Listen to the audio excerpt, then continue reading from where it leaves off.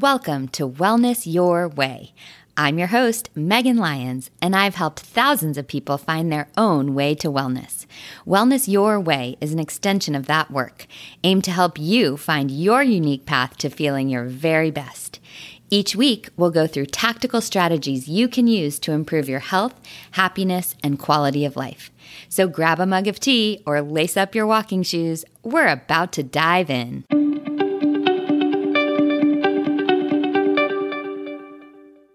Happy Tuesday, my friends, and welcome back to another info-packed episode.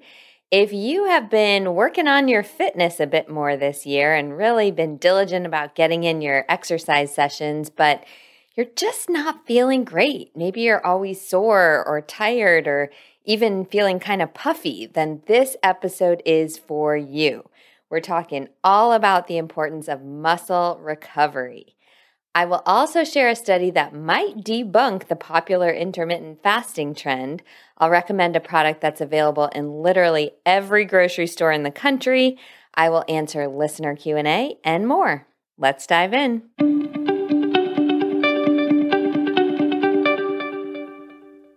It's time for health news you can use, and I might get some hate for this one, but I just want to share the research as it comes out. There is a new study published at the Endocrine Society's 2021 annual meeting and done by researchers at Northwestern University, and it's all about fasting and breakfast timing.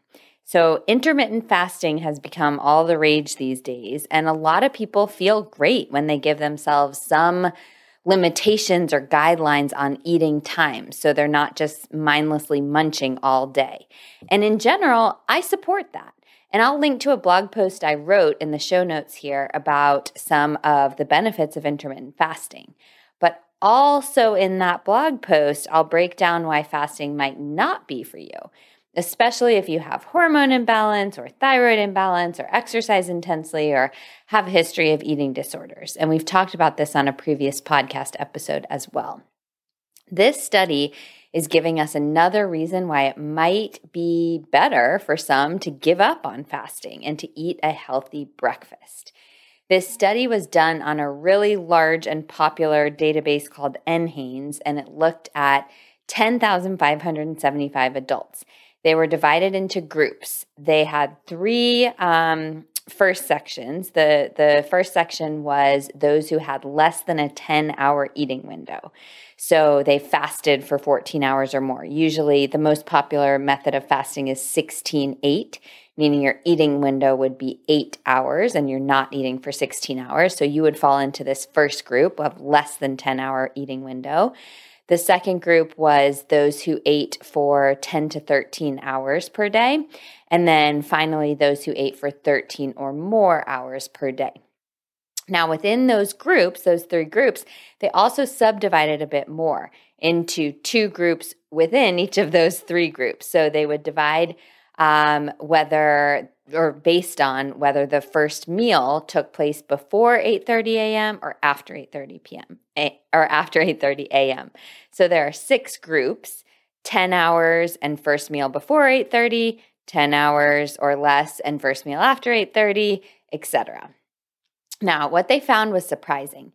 The fasting blood sugar levels, which is a really good metric of metabolic health and risk of type 2 diabetes, things like that, they actually did not significantly, differ among any group, which honestly I'm surprised about. But what they did find is that for every single eating duration, every single one of the three time spans, those who ate before 8:30 a.m. had less insulin resistance, which is a good thing. So the ones who ate earlier were healthier. They had better metabolisms. They had less likelihood of developing type 2 diabetes. They were overall healthier, which is really interesting and surprising to many. Now, even after reading this study and lots of studies on intermittent fasting, I am firmly in the camp of it depends on this one. I still think that intermittent fasting is a good idea for some people. But I hope that this study shows you that it's just not as simple as following the latest diet trend. You either need to be working with a practitioner like me, little plug here, that knows what she's doing and guiding you, or you need to really, really listen to your body and see how you feel best. That is the best research possible. When you listen to your body, you truly pay attention to the signals, how you feel, how energized you are, how bloated you are, how many cravings you have, how your sleep is, how your workout performance is. All of those things will tell you.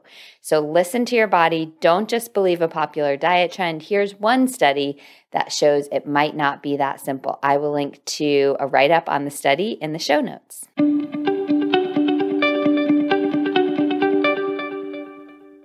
All right, this is the least fancy Megan Recommends that I've done in all 27 episodes, but this product deserves a shout out.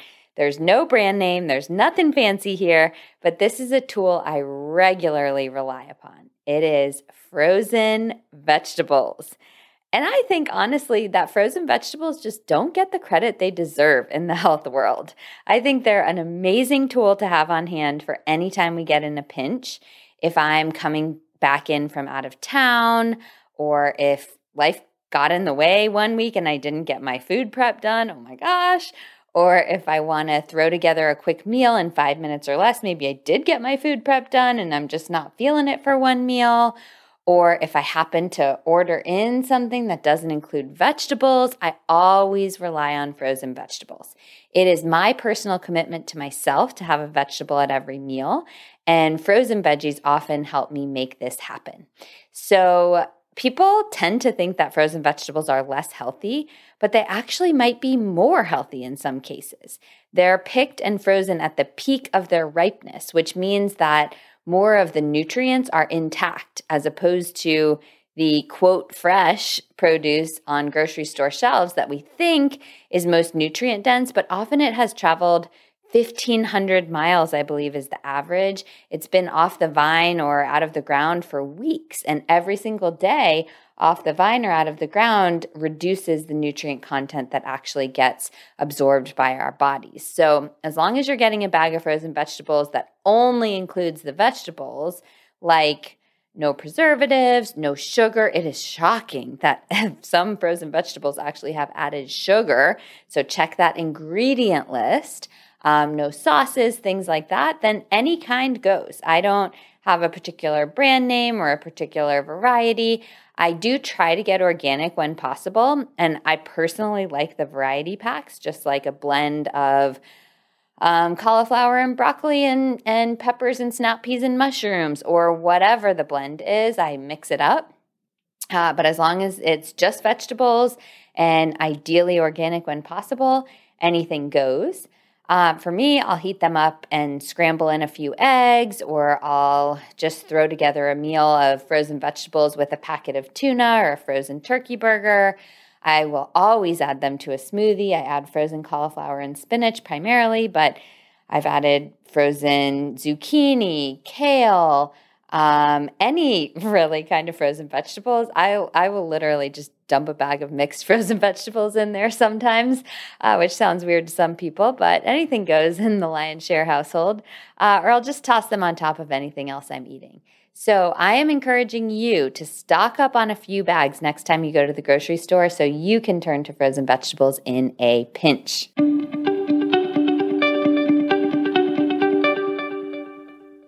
It's time for the veggies of the matter, and we're talking about muscle recovery. So when most of us think about how to get more results from our workouts, we think of pushing harder, lifting heavier, going further, all of that kind of more. And there certainly is a time and place for that if you're looking to increase your performance. But just as important and often overlooked is muscle recovery. So that's what we're talking about today. Why muscle recovery is important and how to speed it up. So first, what is muscle recovery? If we think about it simply, exercise just taxes our body, which is actually a good thing. There's something called a hormetic effect or hormesis, and this means that something that stresses our body out at a low level can actually help it grow stronger and develop the capacity to withstand greater stress. So it's kind of that old adage, like what doesn't kill you makes you stronger. And as long as you're not taking it to extremes, that's true. Some physical strain on your body is a really good thing. So let's take strength training. Many of us have heard that when we are lifting weights, we get tiny little mini tears in our muscle fibers. And this is true. This is part of why we feel sore. And as we allow for muscle recovery, those mini tears heal and they heal even stronger. Those muscle fibers grow back stronger, which is great. So we need to give our body a break in order for that healing and that stronger growth to occur. A break is just one, so muscle recovery can take the form of just a break, but we're going to talk about several other tactics to speed up muscle recovery even more than just a break. So why would this be important? First, if you want to grow stronger, you have to allow those muscle fibers to rebuild like we just talked about. But even if it's not just about strength, it's important for overall health.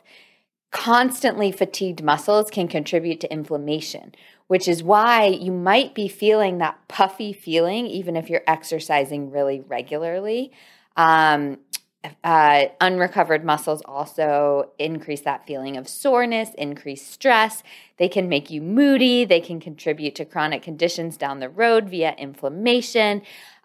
They are more likely, unrecovered muscles are more likely to get injured. So if we think about those mini tears that aren't able to heal, those can turn into bigger tears. They can turn into pulled or torn muscles.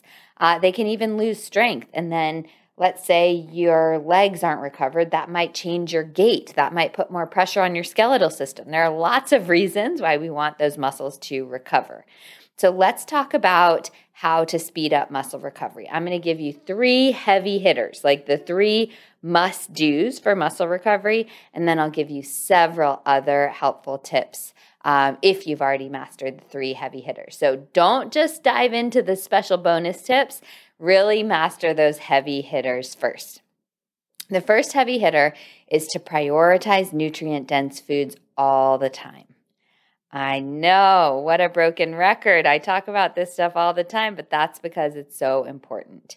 If we think about vegetables and fruits, they're loaded with antioxidants, which helps reduce something called free radicals, which are generated by exercise. This reduces inflammation all throughout the body. So vegetables and fruits reduce inflammation via their antioxidant capacity. On the other hand, if we're eating processed or ultra-processed foods are just like kind of what we would refer to as, quote, junk food. Those inhibit recovery because they just take a lot of work for our body to process.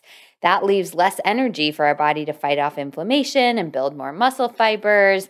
They can also spike blood sugar more than whole foods. So the ultra-processed foods inhibit muscle recovery, and vegetables and fruits increase muscle recovery. That's heavy hitter number 1.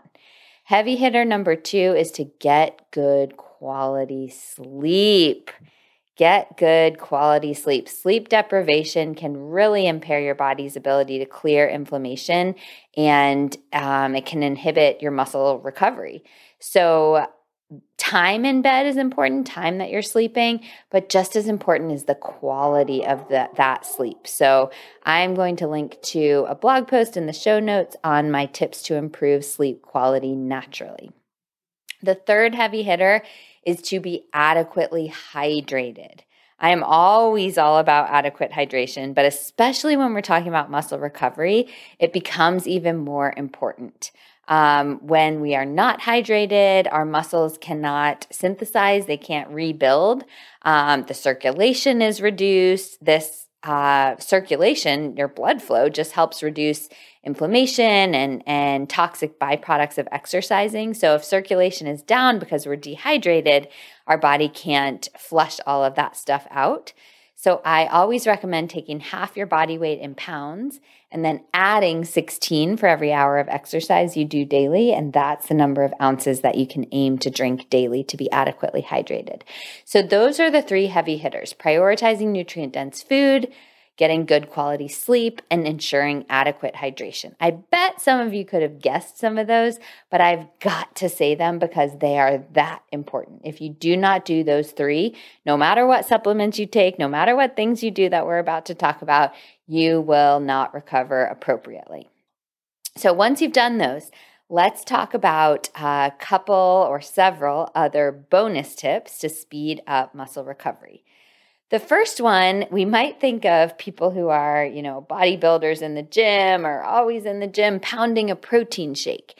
And there's a reason for that. When we focus on protein immediately post-workout, that protein can get really sucked up by the muscles and help with muscle synthesis. So if you're just the average exerciser and you're kind of exercising to be healthy and feel good, then you do not need to slam a protein shake the moment you get done with your walk or your yoga class or whatever. But if you are specifically looking for muscle growth, then having adequate protein within 30 or 60 minutes can be helpful. And I'll recommend here 20 to 35 grams of protein, which is about the amount in an average chicken breast or an average scoop of protein powder, something like that.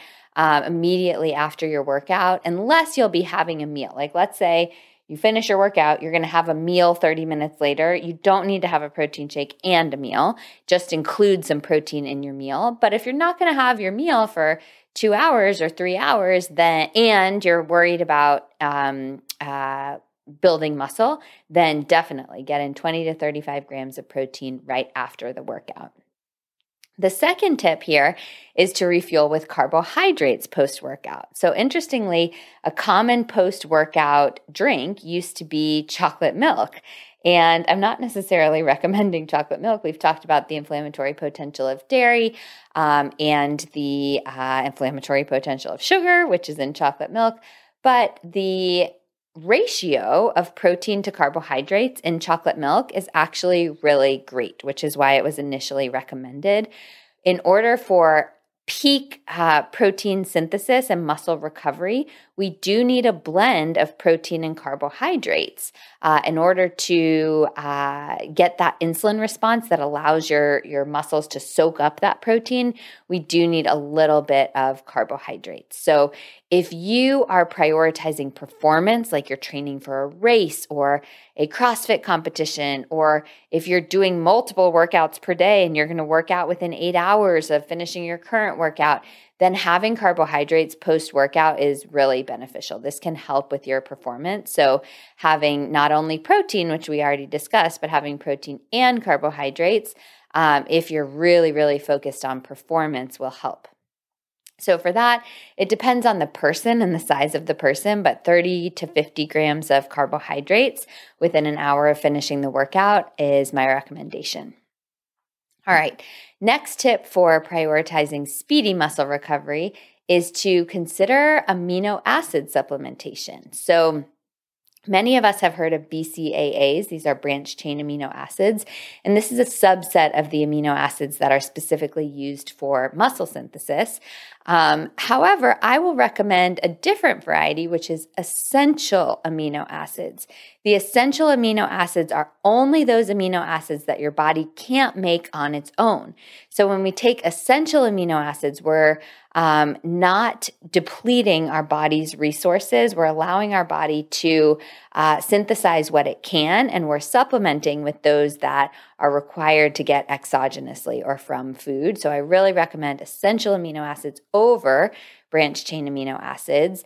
And I will link in the show notes to the specific brand of amino acids that I prefer, which is Kion. Taking these amino acids, I take them, I would say, before 80% of my workouts, and I feel more energy during the workout.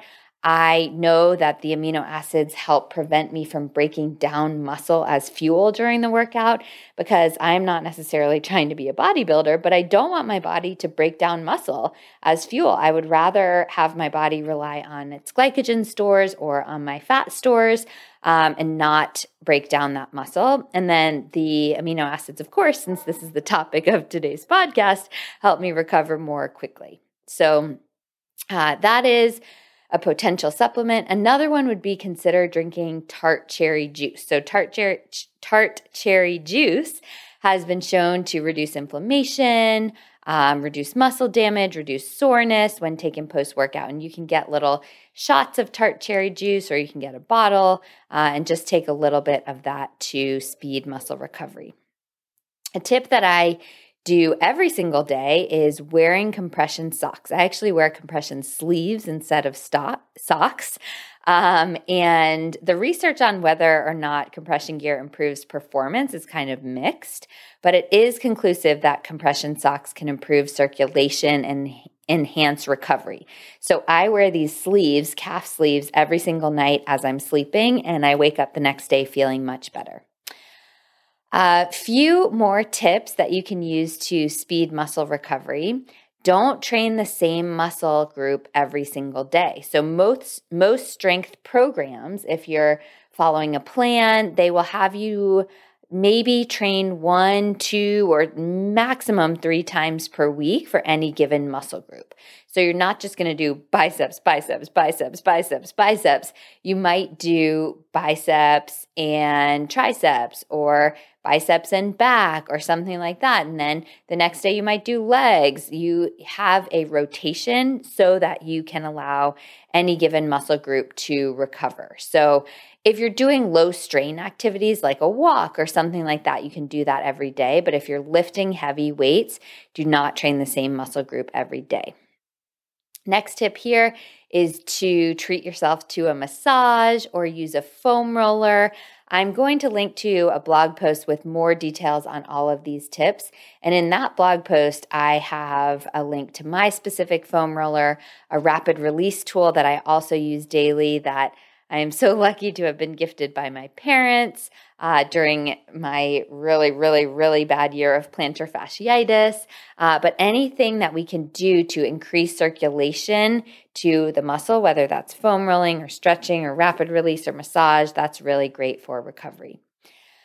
3 more tips for you. The first one is to brave the cold. So cold exposure, like cryotherapy in particular, cryotherapy, for those of you who don't know, is when you stand in a chamber and it gets down to, I believe, negative 250 degrees or something very, very cold for 2 minutes.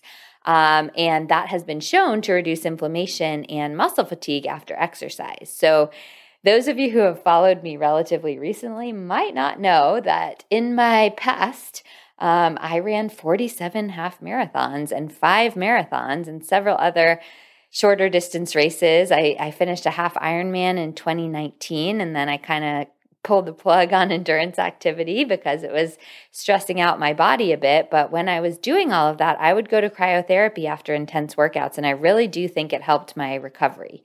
If you don't want to go to cryotherapy, I still take cold showers 2 to 3 times per week, and that or an ice bath also works. Along those lines, we want to get some fuel, get some circulation into the muscles, and you can also do that with active recovery. So we feel like the day after a tough workout, we might want to just sit on the couch all day, but that's actually not ideal. So a bit of active recovery, maybe a brisk walk or some gentle yoga or a swim or dancing in your bathroom or whatever, anything that just gets the blood flowing will actually improve your circulation and allow your muscles to better recover. And then the last tip here is to consider a natural anti-inflammatory aid. So one of the most potent anti-inflammatories in the world is turmeric, which is the basis for that yellow coloring of many curry dishes. And you could just load up on a lot of curry, eat curry all week if you want, or you could supplement daily with turmeric as I do. So again, I will link in the show notes to the turmeric that I take, but that could be your final tip to improve and speed up your muscle recovery. I hope those help out, and I hope you get back to your workouts feeling even better than before.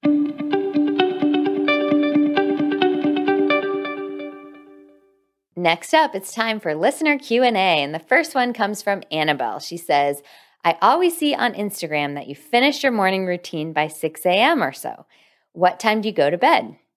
Annabelle, you are right, and you're very observant. I always post on Instagram stories a picture of my Pepper Planner page with the inspirational quote for the day. And the truth is I generally wake up around between 4:30 and 4:50 a.m. on weekdays, depending on the day. And between taking the dogs out and making my coffee and personal hygiene, and then my whole morning routine, I'm usually starting my workout around 6:30 a.m. And in order to do that and feel energized, I really prioritize sleep. So I am generally in bed by 9 and asleep by 9:30 after reading. So that gives me a solid 7 hours of good quality sleep. Eventually, I would like to get it to 8, but honestly, this is a big improvement for me, and I have put so much focus on improving the quality of my sleep as well. So this is what's working for me right now. Second question comes from Sarah. She says, you mentioned before that fruit spiked your blood sugar while you were wearing your continuous glucose monitor. Were different fruits different? Short answer is yes. I am still wearing my continuous glucose monitor and still learning a ton every single day. I'm getting better and better at managing my blood sugar. So I will link, for those of you who haven't seen it, to the blog post I wrote with all of my insights. There's a previous podcast episode on this as well. I will also put a link in the show notes so that you can skip the waiting list, which I believe now is like 80,000 people, if you want to try Levels, which is the company that I use to get my continuous glucose monitor. So Sarah, back to the answer to your question, yes, different fruits were different. I kind of expected what came to be true, that berries would be the best. Berries are the highest in fiber and lowest in sugar. And so we generally refer to them as better for blood sugar, and that did come to be true in my own body. What was surprising to me is that pears were also really good. This is why for the past several months, I've been including half a pear in most of my smoothies. The response here is also probably a good one because I have my smoothies really well balanced with protein and healthy fat, and I'm only using half a pear and then tons of fiber from flax and cauliflower and spinach and all of that. So it's really a balanced meal. But honestly, I expected even that half pear to spike my blood sugar a bit more. Oranges and apples were kind of like the middle of the road for me. They did cause a spike, but not quite as dramatic as grapes. Grapes were honestly terrible for my blood sugar. I wish that were not the case. And for some people, this might not be the case because our bodies respond differently. But for me, this was the worst fruit for my blood sugar. Another common culprit is bananas. Honestly, in the 3+ months I've been wearing Levels, I haven't had a banana because honestly, I just don't love them. But I'm guessing they would cause a big spike, especially if I ate them on their own. If I just ate a banana, we can always reduce a blood sugar spike by pairing a carb with a protein and or a healthy fat. So no naked carbs, I like to say. If you're going to have a carb like a banana, pair it with protein and or healthy fat. But those were some of the results for me.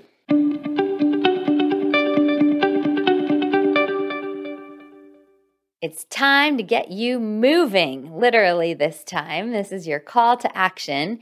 And your call to action today is, if you're already exercising regularly, consider which of those tips that I went over that you can do to increase your recovery. So if you are just starting out, be sure to focus on those 3 heavy hitters, which were prioritizing nutrient-dense foods, getting good quality sleep, and ensuring adequate hydration. If you're already doing those, then consider some of those bonus tips I went over. And if you're not exercising regularly, your call to action is to pencil in 2 or 3 sessions for this week. I hope you enjoyed this episode. I always love hearing from you. Have a wonderful rest of the week, and I'll be back in your earbuds next week.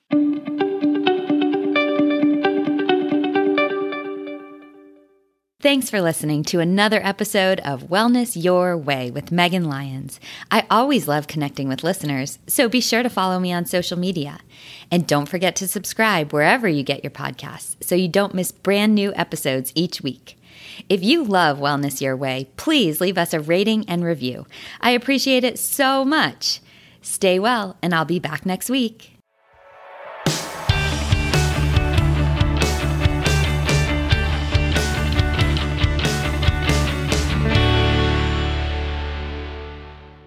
The Wellness Your Way podcast is provided for information only and should not be misconstrued as medical advice.